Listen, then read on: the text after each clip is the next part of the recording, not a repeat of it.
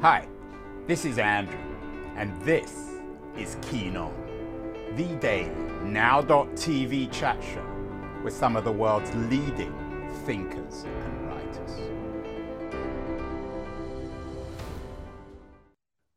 Hello, everybody. It's Wednesday, October the 12th, 2022. Long-time viewers, regular viewers of the show, listeners to the show know that I'm a big fan of Bob Dylan. Particularly his last and latest album. I'm guessing it's probably his last album, Rough and Rowdy Ways. In fact, I saw the tour both in New Orleans and in Santa Cruz this year. And of course, the song that everybody remembers from that album, although he didn't play it in his concerts, a Murder Most Foul, a wonderful song that I think got to #1, the first time he's done it for a while.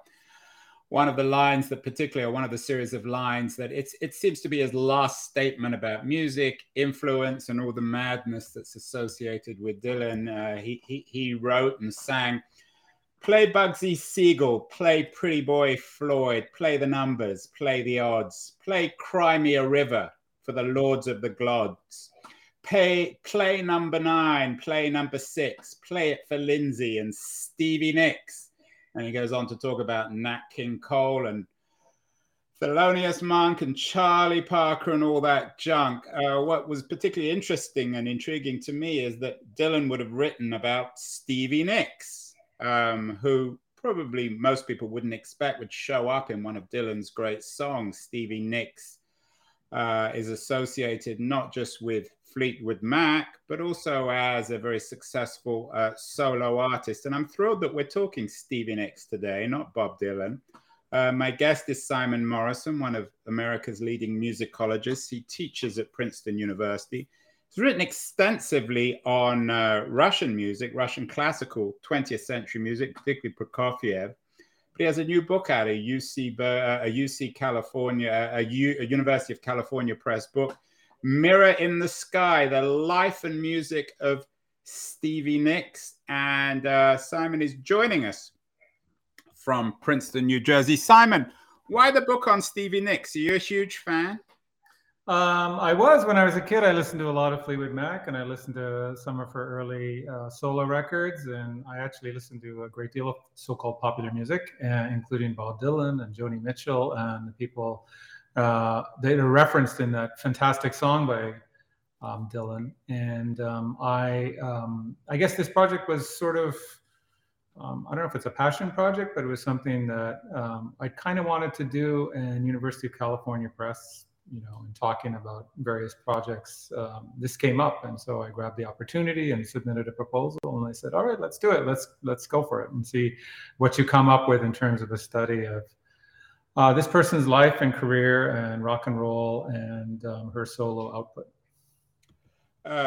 You describe her, and the book observes that she's one of the finest songwriters of the 20th century. What are the songs in particular, Simon, for you that capture the genius of Stevie Nicks? Well, a song that most people really admire, Landslide, which is a song that she wrote when she was quite young. I love that song. I love Storms from Tusk. I think that's a wonderful song. I love Silver Springs. Dreams is iconic. I actually like a lot of the lesser known pieces on some of her solo records. The title track of Belladonna, I think, is a terrific song.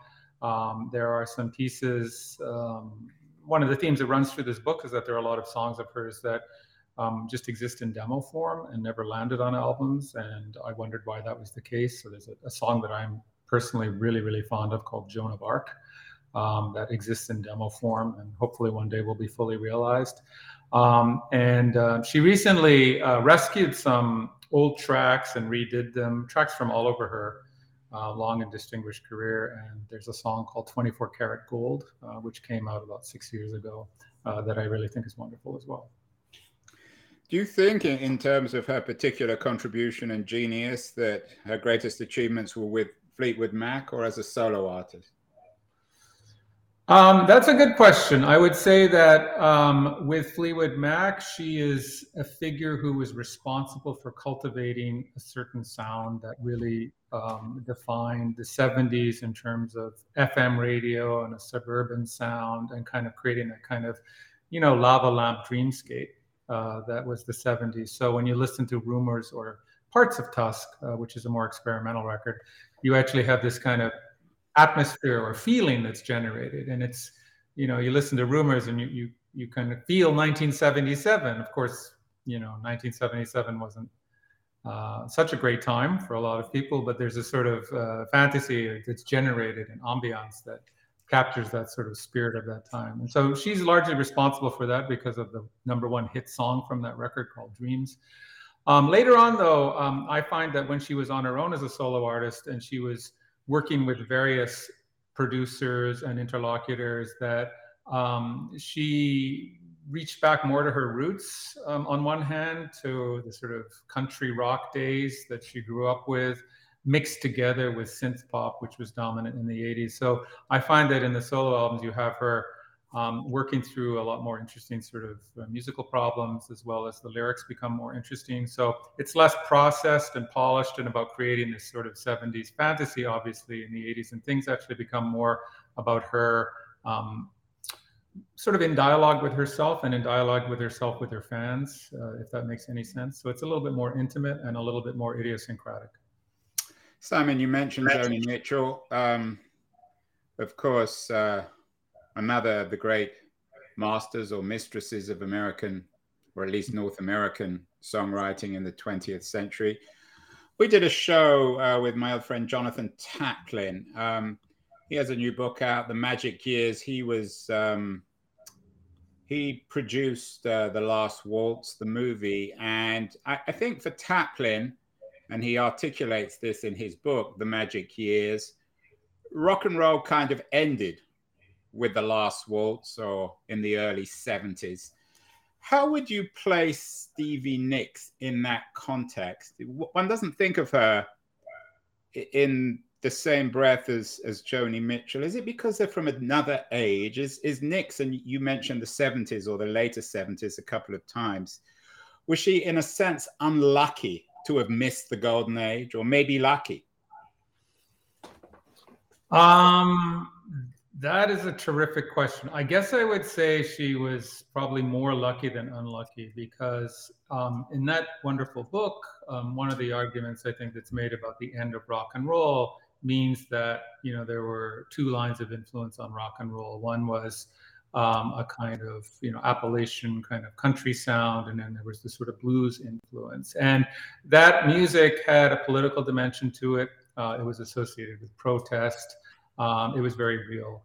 And one of the things that happened in the later 70s, when you have these huge studios and these record labels putting out entertainment for all of America and other places, so that the most important commodity wasn't going to the movies or television series. It was actually getting, whatever albums were released on Friday. I mean, it's just a huge, huge business. And so that meant actually creating a sound that actually had broad appeal, which meant this kind of, easy listening, that kind of stuff that the Eagles did once they sort of lost their country edge. And Fleetwood Mac comes along, and although I think musically they were a little bit more sophisticated than the Eagles, they were, amenable to being actually packaged and polished and actually creating music that was this dreamscape.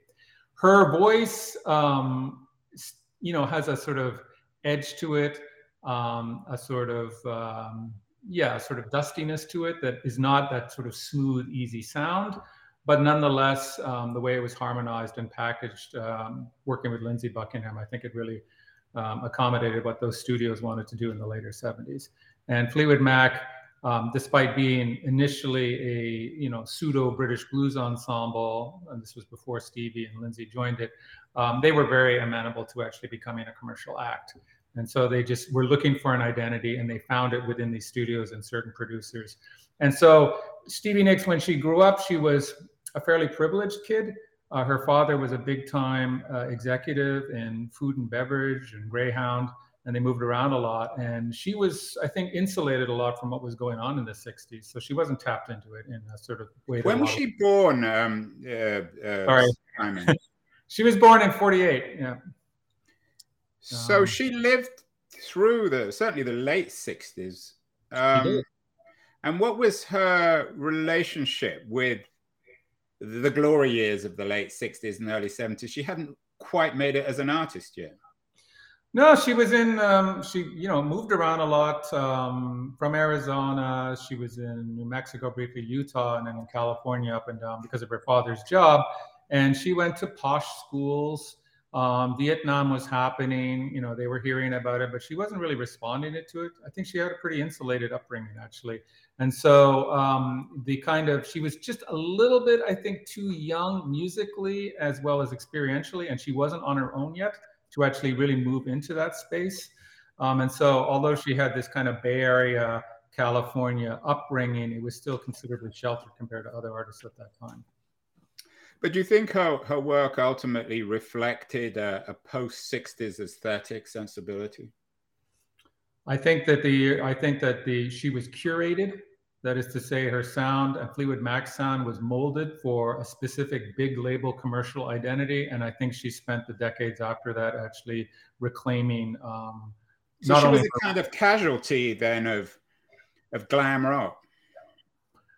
Yeah, and then if you think of a casualty, as she became fabulously wealthy, and during that period in time. But in the sense of when people actually look at the Dylan, Joni Mitchell, and the artists you're referencing, or that song references by Dylan, yeah, she didn't have that edge and that dimension to her sound. But what I basically kind of signal in this book is that she reclaimed that.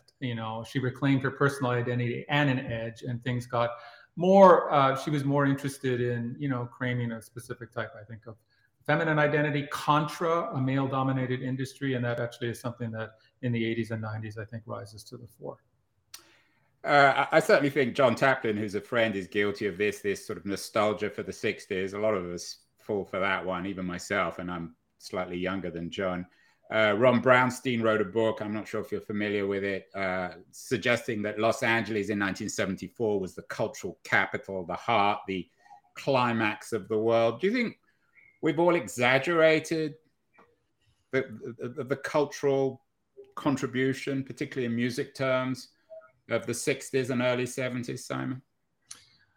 I think that, I do spend a lot of time in Los Angeles, and I've kind of beat the paths and actually tried to revisit those places where a lot of that stuff happened. Los Angeles is, it's a very transitional, transactional, deceptive place, and it's very good about representing itself and marketing itself in a certain way.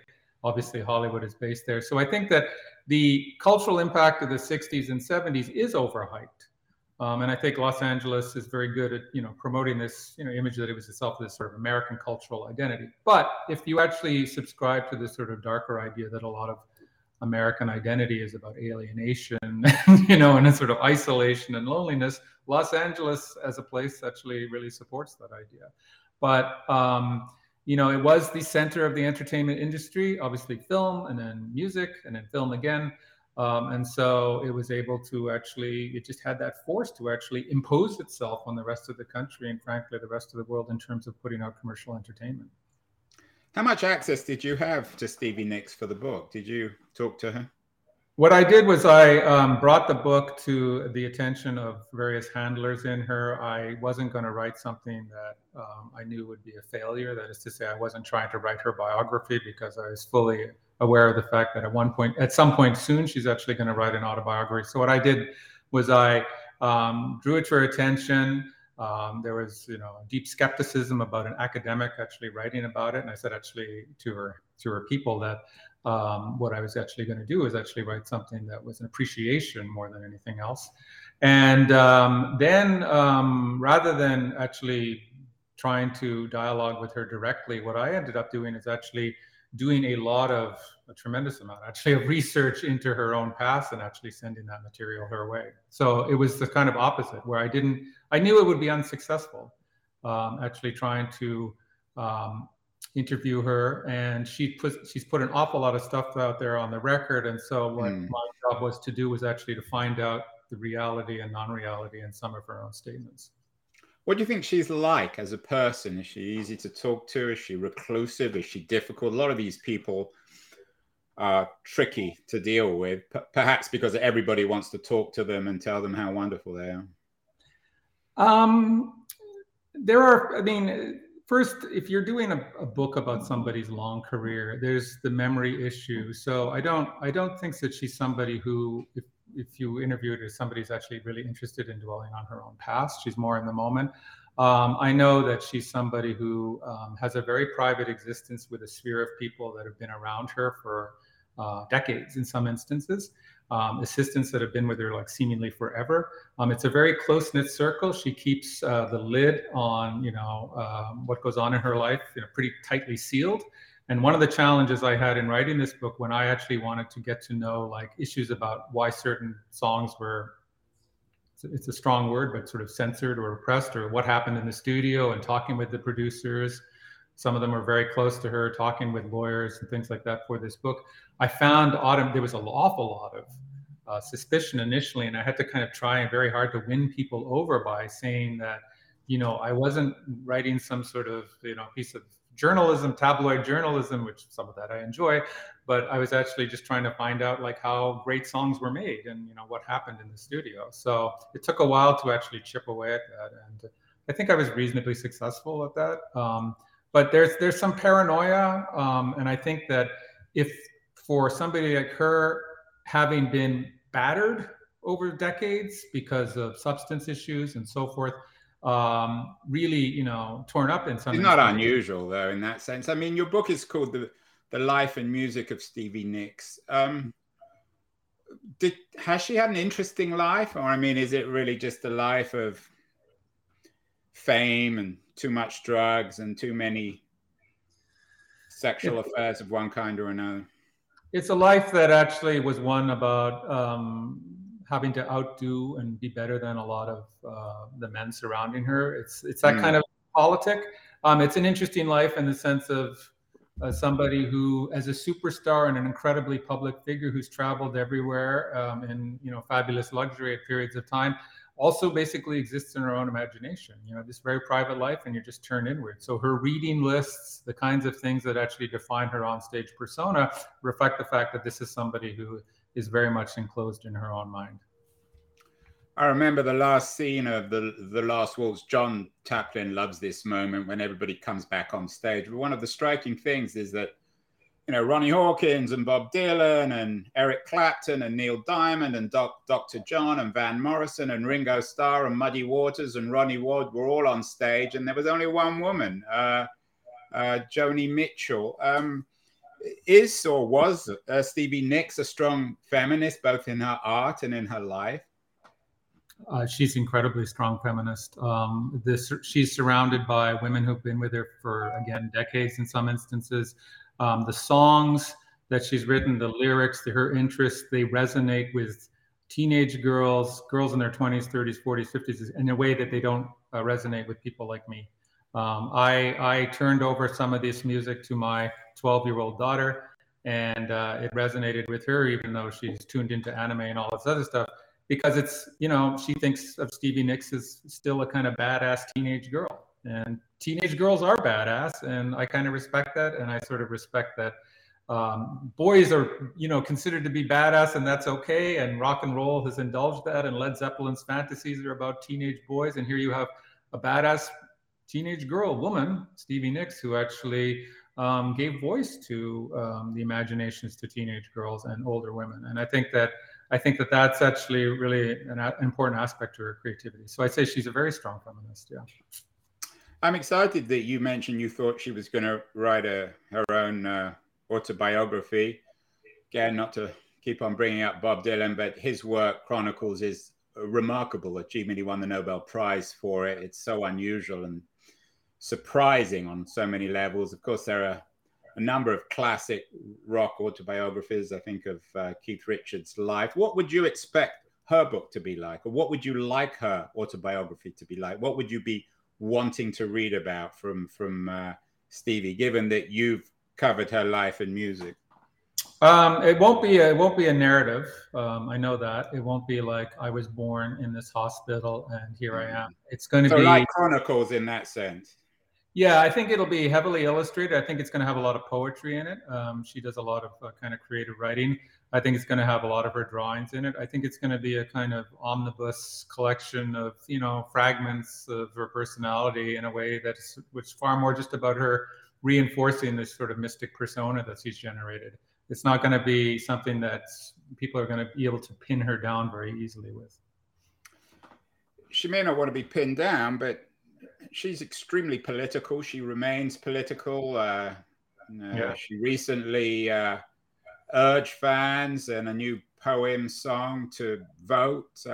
She did some other stuff associated with the Ukrainian war, supporting Ukraine with Dave Stewart. How political is she, and how important is politics in terms of evaluating her life and work?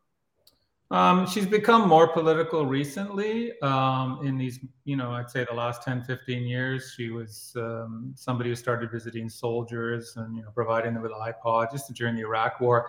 And I think that what she's actually been able to do is to think of herself as somebody with a tremendous, an enormous fan base, and actually things that she believes in terms of women's rights and democracy, the Ukraine matter. Is to some degree not typical of her focus. She's generally people advertising about voters' rights and women's autonomy. So this nastiness, this abortion, prohibitions and things like that. I think it's for her a monstrous development that she's mobilizing her fan base to kind of resist by getting registered to vote and so forth. So it's become more and more the case, and I think she's actually thinking about the people, the women in her life, her so-called goddaughters, people that she's brought into her fold. Giving them some of the freedoms that she actually had when she was young, which are slowly being taken away. And I think that she's been a very strong advocate for, a stronger women's presence in politics. You have some strong feelings on the Ukrainian war. You've argued in a Washington Post piece that canceling Russian artists plays into Putin's hands. You've written extensively on Russian music. You wrote a book about Bolshoi, something about Lena and Serge Prokofiev. How concerned are you with the way in which culture has been so politicized that anytime we want to take revenge on someone one way or the other, we ban them from performing or speaking or playing? You teach at Princeton, which is also quite controversial in that sense. I think that culture, low, high, middle, has generally defined itself against tyranny and repression and the horrible things that people in autocracies and dictatorships do. The history of Russian culture has been one of resistance. So when you have this, this hideous monster doing terrible things in the neighborhood, and you start canceling the people that, are to some degree canceling themselves in protest or have been silenced or actually face wrath for actually speaking out, I don't see particularly the value of that, especially since great Russian culture, 19th century, you think about Dostoevsky, you think about Tolstoy. I mean, these people were pacifists. Sometimes they were imprisoned. They were victims of censorship. And it's like, what kind of art can you create in incredibly repressive circumstances? And there's been case after case after case after case over the long and tortured history of Russia, of artists actually turning the worst of circumstances into creative gold. You won a teaching award at Princeton. You're clearly beloved by your students. Are you concerned with the way in which students are, maybe not at Princeton, but elsewhere, broadly in America, are trying to control what should and shouldn't be said within the American university, musically or otherwise? I'm very concerned about that for the following reason, that there's obviously, as you know, truth is something that's traded back and forth, and opinion seems to have replaced truth, or polemic has seemed to replace truth. And one of the things that I think young people, I don't know if they need it necessarily, but they certainly benefit from the idea of coming into a space where there's a presence that actually can tell them something they can't download, or actually can carefully sort of filter through mistruths and lies and hypocrisies and all of that other stuff. So what I worry about is the idea that expertise or the sort of deep time that people put into certain subjects, that's actually getting whisked away in favor of the idea that the classroom space should be reactionary and political in and of itself. And I think that you want a democratic environment, you want all voices to be heard, you want all boundaries to be to some degree fluid. But I think within the classroom space, it's a good opportunity to clear out the noise and actually just consider something from as Joni Mitchell would say, both sides or all sides. And actually, be the voice and be the place where a lot of the static is filtered out. So I really value the classroom space for that reason. Do you think the culture wars will eventually come to the music business? Harvey Weinstein, of course, has become, if it's the right word, the poster child for all the injustices. But we know that the world of the 60s and 70s in rock and roll was a very libertine place. Why hasn't it extended to that? Why aren't the Mick Jaggers and the Keith Richards? Dylan got accused of something and then it got forgotten. Why hasn't it reached the music business? Is it because it was so consensual? There's a lot of people. I know a person named Pamela DeBar, who is a super groupie, who wrote a book about, Girl with the Band or whatever, one of these kind of books. And she talked about the idea that, on one hand, she had a lot of affairs or slept around with a lot of these superstars. And you can see her as basically being somebody who was almost commodified and had this kind of, was trafficked around in this hideous way. But she defends that experience and actually says, oh, no, I was the creative muse for a lot of these rock and roll stars. So you do have people that are seemingly, from our perspective, victims of it, actually defending, their own experiences. I think, though, that there's a lot of, with the popular music industry, there's obviously the Michael Jackson case where, to some degree, there's a lot of people would like to see him canceled. Kanye West is going out there saying wacky things and is in deep trouble for all of that. So I think the extreme examples get noticed, but now we're talking about the 60s and 70s, which is a long time ago and buried in history, that the focus has really been on, active artists, not the Antiques Roadshow, and things like, what is going on in opera, and these sort of misogynist representations, or ballet likewise, or we're talking about racism in the sort of high arts. And then in terms of people that are corporate movers and shakers in the present getting into trouble, they're the easier target. So it's not so much the case that people are actually rummaging through history. And so I think that looking at Mick Jagger and looking at other bands like that, there were some of the metal acts of the 80s and 70s, and going through all of that, it doesn't seem, given their fan base, given the sort of record industry behind them, given their lawyers, that it's going to gain much traction.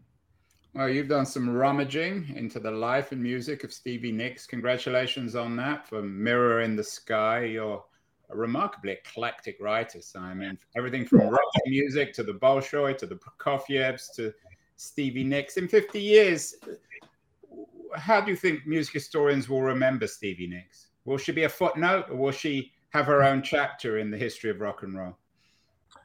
I think anybody who actually has as intensely passionate, devoted, obsessive a fan base as she does is actually somebody going to be remembered. And I think the fact that she sold her catalog for $100 million means that we're going to be with that music for a long, long time. So I don't think she's going to be forgotten. The name might slip away, but the music is going to be with us in all sorts of guises henceforth, I think. Well, congratulations on the book. Cheers. As I said, I think you're a wonderfully valuable resource, someone able to write about so many different musical subjects, and obviously a man who loves music more than anything else. You even were playing piano before this thing went live. What else do you read or listen to? What would you suggest for our audience, Simon? Well, it's a lot of the things I read I wouldn't suggest. So I read, Kim Gordon's book about Sonic Youth. I think that's a terrific book. A lot of it's about infidelity, and you don't learn so much about the music, but it's a great book about the rock and roll business that she was in the 80s primarily. There's a book that I just read by Rupert Christensen about how ballet became ballet in the 20th century, which is a great, terrific read. So those two things are the things I've read most recently, and they're opposite, obviously. But for listeners of people who are interested in rock and roll and popular music, I think that Kim Gordon memoir is terrific. Yeah.